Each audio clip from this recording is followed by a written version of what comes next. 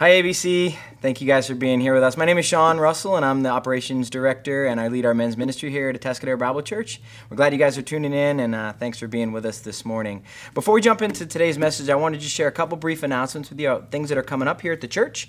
The first is, men, and this is for the guys out there, we're sending a group of guys up to Hume Lake on October 13th through the 16th. It's a great opportunity to get away. They call it escaping with a purpose. And honestly, for those that have been to Hume Lake, you'll totally understand that. And for those that haven't, I can promise you it's going to be one of those weekends that you look back on and say, that was an amazing opportunity where I met God and I connected with others on a deep level. And so I'd invite you to consider that if you're available on October 13th through the 16th. Again, it's Hume Lake Men's Conference in the fall. If you're interested, you can drop by the church office, you could call, or you can drop me an email personally at sean@abcchurch.org, and I'll get you connected and signed up for that trip. And the next thing, guys, we want you to be aware of is that we're hosting a missions night right here at ABC on October 16th. So that's Sunday, October 16th at 6 p.m., missions night here at ABC. It's a cool opportunity for you guys to connect with some of our missionaries that perhaps some of you have supported and the church has supported over the years to see what they're doing in and around the world to share the gospel and to bring people closer to a relationship with Christ. So again, many of our missionaries will be there. We're also going to lay out some of our strategic initiatives and get you guys plugged in and show you guys how you can be a part of that. So mark your calendar, Sunday, October 16th at 6 p.m. for our missions conference. I hope you guys have a great Sunday. Thank you. Hi, ABC family. Thanks for tuning in with us again. My name is Gerald. I'm the discipleship pastor here. And today is September 11th, which for those of you who were around 21 years ago, you know exactly where you were when you heard that the Twin Towers had been under attack and that the Pentagon was under attack. And today we remember those who gave their lives, who paid the ultimate price, and who became some of our heroes as they fought these foes. 9 days after these attacks, President Bush said this in a speech to Congress. He said, "They hate us for our freedoms, our freedom of religion, our freedom of speech, our freedom to vote and to assemble and to disagree with each other." You see, we love our freedom as Americans, don't we? And the freedoms that we have here in America, they fueled the hatred of our enemies, and they motivated these attacks. And when I think of the reasons that I personally love America, freedom is right at the core of it.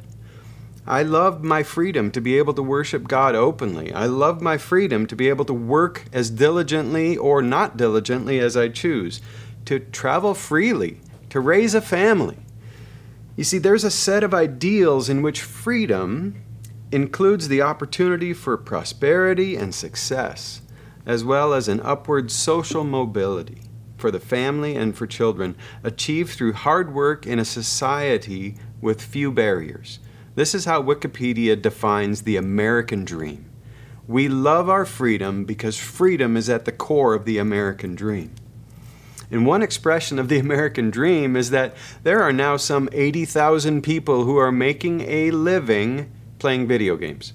You can literally earn a living by recording yourself playing video games, uploading that to the internet, and having followers follow you. You get their attention with the content and your creative approach to life, and they pay you to do what you love to do. More crowd, more money. That's how we live. That's how the American dream has gotten some traction today. Now, contrary to this expression of the American dream is today's passage right out of Matthew chapter 8, where Jesus talks to us about the cost of discipleship. We continue to preach our way through the book of Matthew. We are now a couple of Sundays out of the Sermon on the Mount, and we are picking the story up here in verse 18 of Matthew chapter 8. And my title, as I mentioned earlier, is Discipleship Pastor here at ABC, and this sort of stuff gets me revved up. I love when Jesus uses creative words to talk to us about what true discipleship is, and that's exactly what these 4 or 5 verses we're studying today do.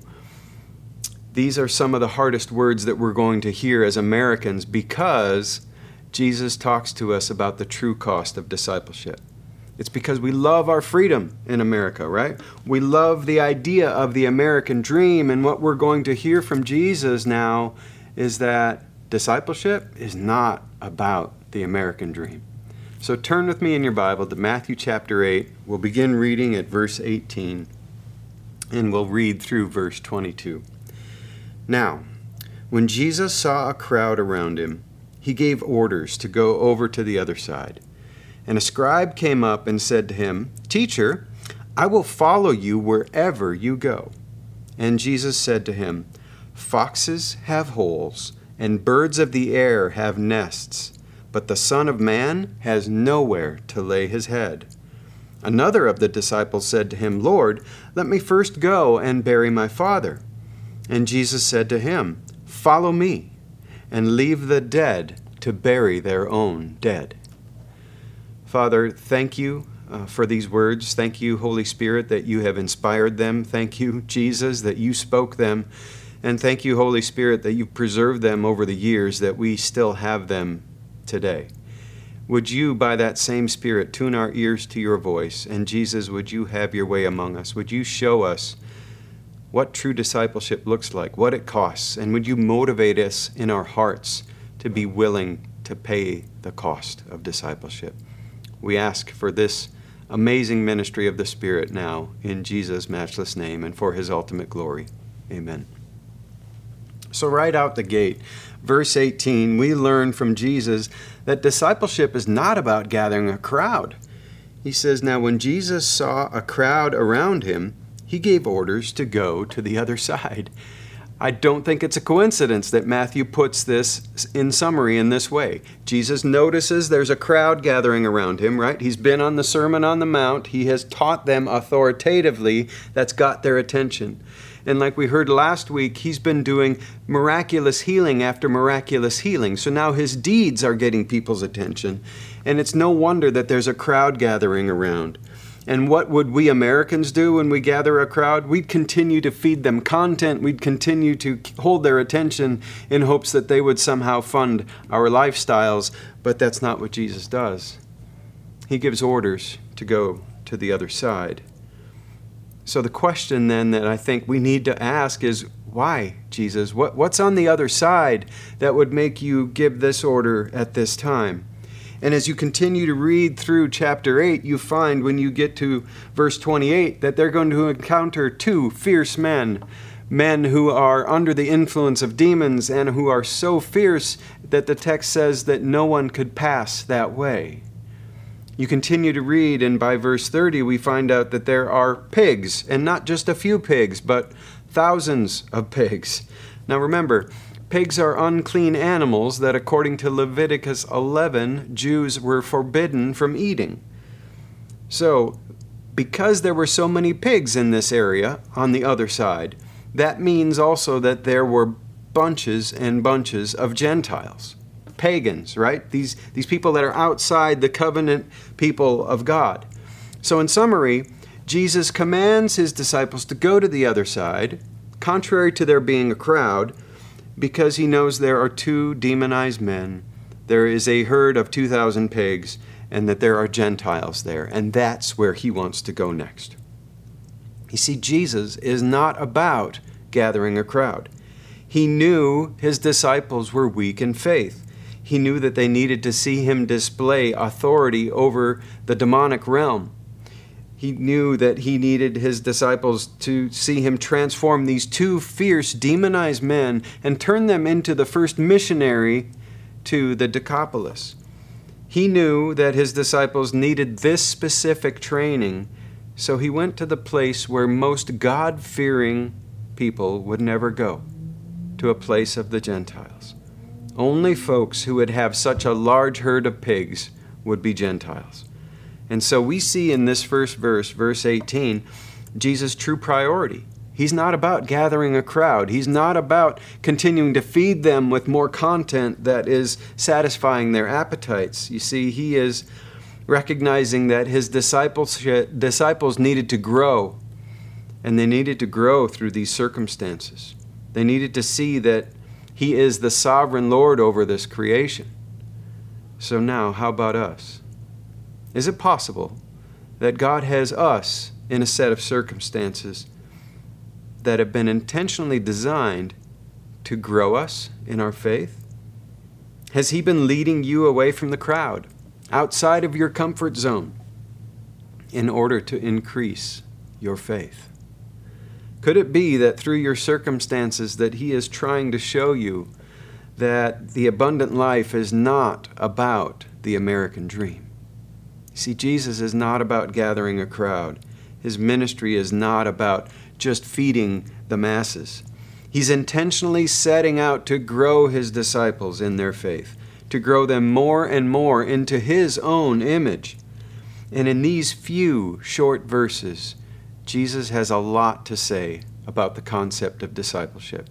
He has a lot to say to His disciples who were walking with Him then, and to us, His disciples who are living in this world now. We find that the next verse teaches in verse 19 that discipleship is not about our freedom to choose. Verse 19 says, "And a scribe came up and said to Him, 'Teacher, I will follow you wherever you go.'" See, Jesus calls His disciples to follow Him. He is the one who initiates the relationship. If you remember way back in chapter 4, verse 19, Jesus walks up to Peter and Andrew, who were in their boat, and He says, "Follow me, and I will make you fishers of men." And as we continue to read in chapter 9, verse 9, Jesus will walk up to Levi, a man who, once he follows Jesus, will be renamed as Matthew, the author of this particular gospel, and he will look him in the eye and say, "Follow me." And the text will say, "And immediately he arose and followed Him." Jesus is one who calls His disciples unto Himself. And now I realize that we have just touched on this little doctrine called election. And I want you to know that it's a thoroughgoing biblical idea. And there are just 4 simple summary statements that I want you to know about the doctrine of election. The first is that we are chosen in Christ. Ephesians 1, verses 3 and 4, Paul makes this very clear when he says, "Blessed be the God and Father of our Lord Jesus Christ, who has blessed us in Christ with every spiritual blessing in the heavenly places, even as He chose us in Him before the foundation of the world, that we should be holy and blameless before Him." So before the foundation of the world, God chose us in Christ. Secondly, we enter into Christ through a personal decision. If you remember Acts chapter 2, the day of Pentecost, right? The Holy Spirit comes, there's a rushing wind sound, and the Spirit falls on the disciples. And they all begin to speak in new tongues. And people look at them and they say, they're drunk, is what they say. That's the only explanation.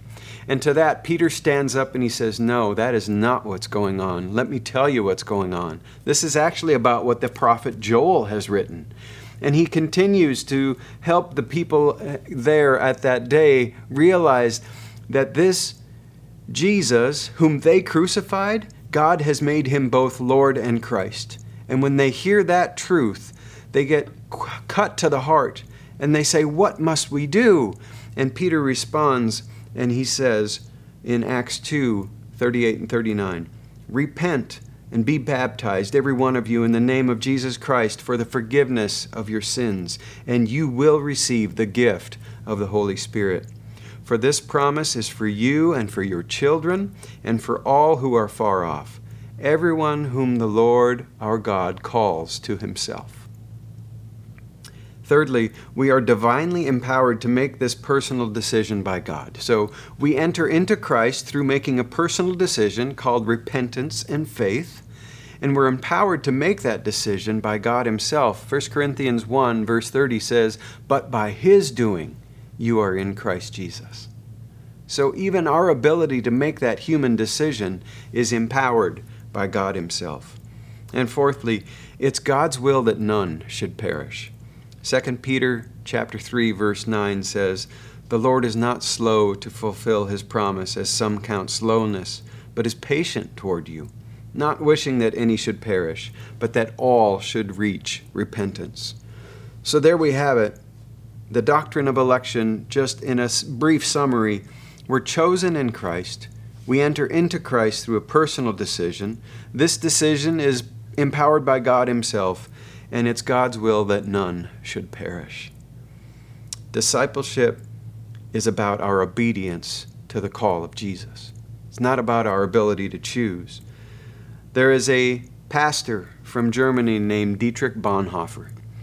He was a Lutheran pastor, he was a scholar, he was a theologian. And back in World War II times, he came back to his home country and he stood up against his own government because he didn't want the Nazis to advance. He believed that they were evil. And he is famous for writing many, many works about how the Church of God works in the secular world. And he's got a book called The Cost of Discipleship that's considered a classic. And he writes, speaking of the call of Peter and speaking of the call of Levi or Matthew, he talks about this in terms of that. He says, faith can no longer mean sitting still and waiting. They must rise and follow him. They must burn their boats and plunge into absolute insecurity in order to learn the demand and the gift of Christ. Had Levi stayed at his post, Jesus might have been his present help in trouble, but not the Lord of his whole life. In other words, Levi would never have learned to believe. If Peter had not taken the risk, he would never have learned the meaning of faith. Before he can believe, the utterly impossible and ethically irresponsible situation on the waves and the sea must be displayed. The road to faith passes through obedience to the call of Jesus. Only he who believes is obedient, and only he who is obedient believes. Let me say that last sentence again. The road to faith passes through obedience to the call of Jesus. Only he who believes is obedient, and only he who is obedient believes. Now, let me ask you this. In what area of life is Jesus inviting you to obey him? Where or how is he asking you to take a step of faith? Remember, the road to faith passes through obedience. You see, discipleship is not about our freedom to choose, but it's about us making a choice to obey if we hope to walk by faith. The road to faith passes through obedience to the call of Jesus. So all of this, Jesus next makes a strange reply to this scribe who addresses him as teacher. And Jesus' reply shows us that discipleship is not about our earthly comfort. Listen again to Jesus' reply in verse 20. Jesus said to him, "Foxes have holes, and birds of the air have nests, but the Son of Man has nowhere to lay his head." See, the scribe likely did not know that he was signing up for suffering when he said that he wanted to follow Jesus. And I wonder, do we? Do we realize that? As we pursue the American dream, do we work hard and seek to find comfort on this earth or in our earthly circumstances? I feel like we do, because we're always looking for life hacks, right? We're always looking for those shortcuts to make life more comfortable or to make our problems go away more quickly. But the following Jesus creates difficult circumstances. When we choose to follow him as his disciples, we will find difficulty. And verse 20 indicates that Jesus had determined to leave the security of home in order to travel and get the ministry out to the people who needed to hear it. For Jesus' disciples, following him means being willing to sacrifice comfort for the sake of the kingdom.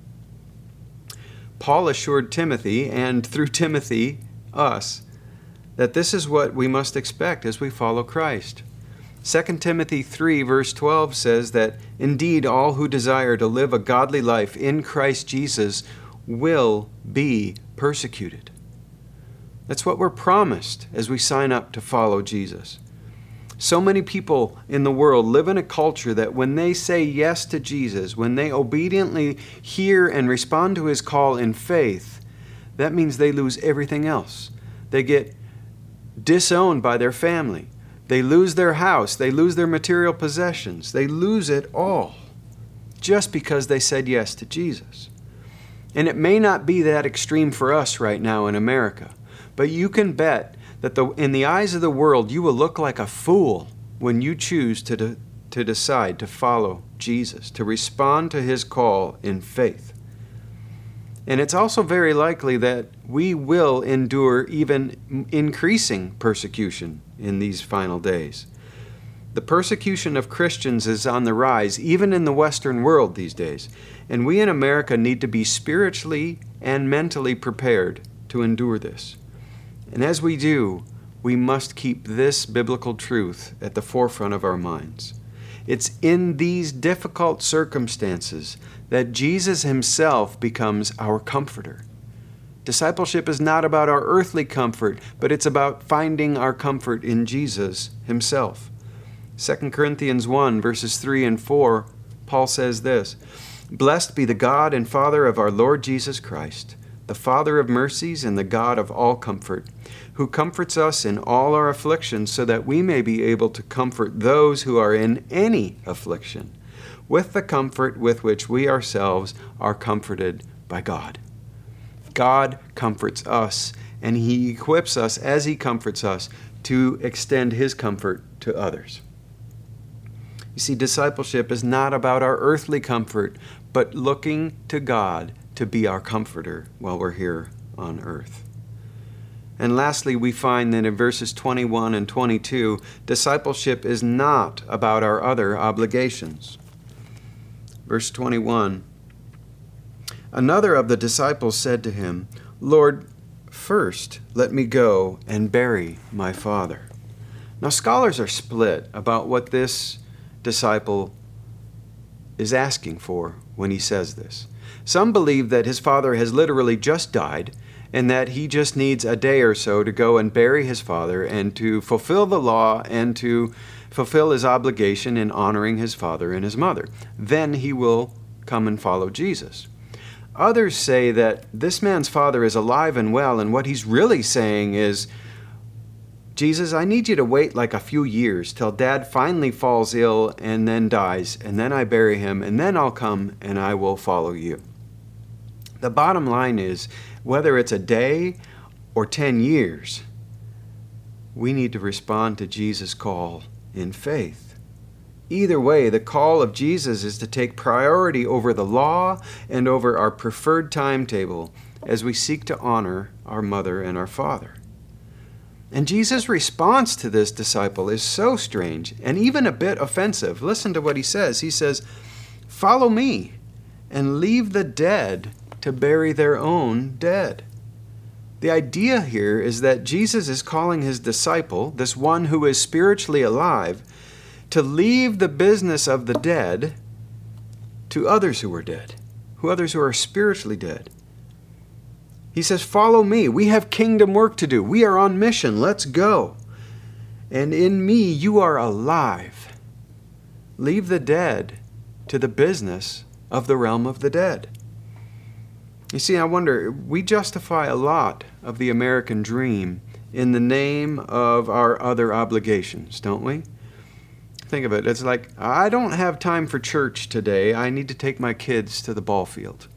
Or, no, I can't stay around and help with childcare at that second service because we always have a family brunch and that NFL game is about to start, so we just need to go. Our list of excuses goes on and on. But in today's passage, Jesus calls us out, and he tells us that discipleship is not about our other obligations, but it's about our allegiance to him on his terms and in his timing. Listen to what Jesus says in Luke 14, verses 26 and 7. He says, "If anyone comes to me and does not hate his own mother and father and wife and children and brothers and sisters, yes, and even his own life, he cannot be my disciple. Whoever does not bear his own cross and come after me cannot be my disciple." Wow, Jesus, that seems kind of harsh. We're to hate mother and father and wife and children? What about the commandments? And culturally, we need to understand that what he is saying here is that our love for Jesus is to be so dedicated and so white hot that our love for our horizontal family looks like hatred in comparison. Yes, we husbands are to love our wives like Jesus loves the church. Parents are to love their children. Children are to honor their mothers and their dads. And I would say that this can only happen when Jesus is our primary priority. We can only love people in this way when we first love God with all our mind, heart, soul, and spirit.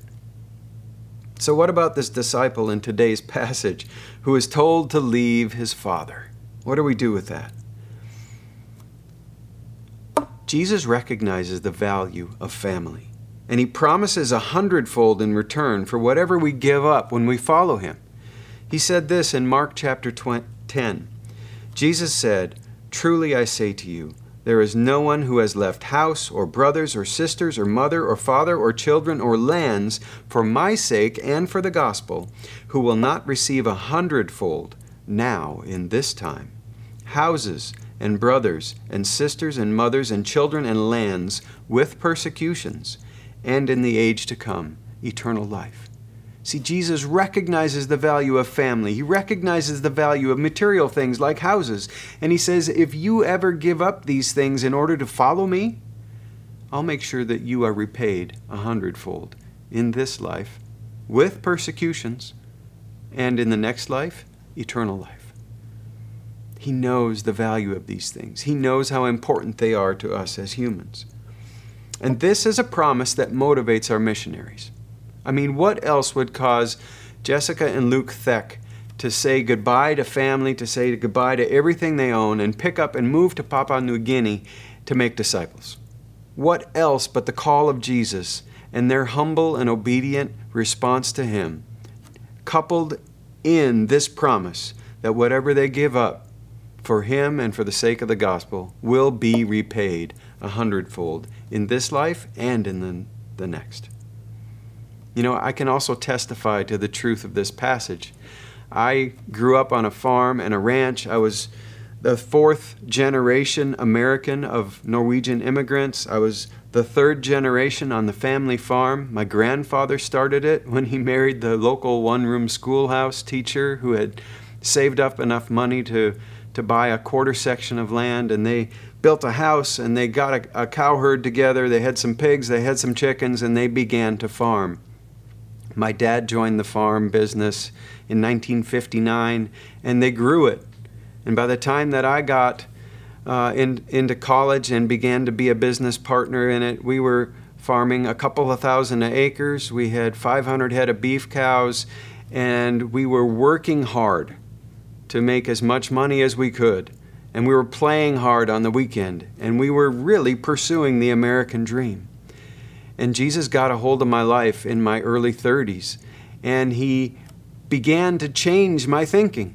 He began to show me that I was a workaholic. My priorities were all out of whack, and he asked me to follow him. And shortly after following him, I ended up needing to leave the local church that we were part of because this local church was not teaching and preaching the truth of God's word and living according to it. We were not a fully 100% Bible-believing, obeying church. So I had to leave that church. I tried to change it, but they wouldn't change. Nobody else felt the same way about it. And when I left that church, that meant that I left my mom and my dad, my grandma and my grandpa, my siblings, our local community members. I had to give that up in order to humbly and obediently follow Jesus. And we found a Bible-believing church, and shortly after that, I felt conviction to be baptized as a believer. And then 2 months later, Jesus calls me very clearly into vocational ministry, and he says, I want you to go and learn how to comfort my people and learn how to preach my word. And that meant seminary. In the end, what he said was, I need you to sell the land, sell the machinery, sell the cows. We're going to go make disciples. And it's our experience that when we heard and responded to the call of Jesus by faith, he blessed us. Yes, we had to say farewell to our house that sat on 2 acres and trade that in for a 700 square foot apartment in La Mirada with a raging meth addict on the other side of the bedroom wall. That literally we thought he was going to come crashing into our bedroom one night. We knew we weren't in North Dakota anymore. But I can tell you that God has been faithful to his promise. Whatever it was that we gave up in order to pursue the call that Christ put on our lives, he has more than paid back. The promise in the word is 100-fold. And we're trusting him that there will be even more than that in eternity. Bottom line is, folks, whatever the Lord is saying to you, wherever he was calling you to follow him, you will know no greater joy than taking that step of obedience. The road to faith travels through obedience. Only the obedient walk by faith, and only the faithful are obedient. So where is the Lord at work in you? What is he calling you to do? Are there areas that you have been hearing his call and you're saying, Lord, first, this timing isn't ideal from your perspective. What step of obedience is Jesus asking you to take today? I just want you to sit with that. And I want you to know that Jesus will never ask you to do something that he won't empower you to accomplish. And you will know no greater joy than walking in humble obedience to Jesus as your Lord and your Savior. Let me pray. Father, we come to you and we thank you for these words. These words are difficult words. These words land on our ears and they hurt because they run contrary against our ideals as Americans, our love for freedom, our love for pursuing the American dream. You call us to something so much different than that. And Lord, I pray that whatever you are doing in our midst right now, none of us would hear your voice and choose not to obey. Lord, would you create in us a heart of obedience and the willingness to take that next step, whatever that step is. So Lord, we thank you and we praise you for this truth of your word, and we ask that you would cause it to bear fruit among us as we seek to live in obedience to it. We pray this in Jesus' name. Amen. ABC family, thanks again for tuning in. And before you go, I just want to read a benediction over you. This is right out of the last few verses of the book of Romans. Paul writes this in Romans 16, beginning at verse 25. He says, "Now to him who is able to strengthen you, according to my gospel and to the preaching of Jesus Christ, according to the revelation of the mystery that was kept secret for long ages, but has now been disclosed and through the prophetic writings has been made known to all nations, according to the command of the eternal God, to bring about the obedience of faith. To the only wise God be glory forevermore, through Jesus Christ. Amen." Have a great week. We love you.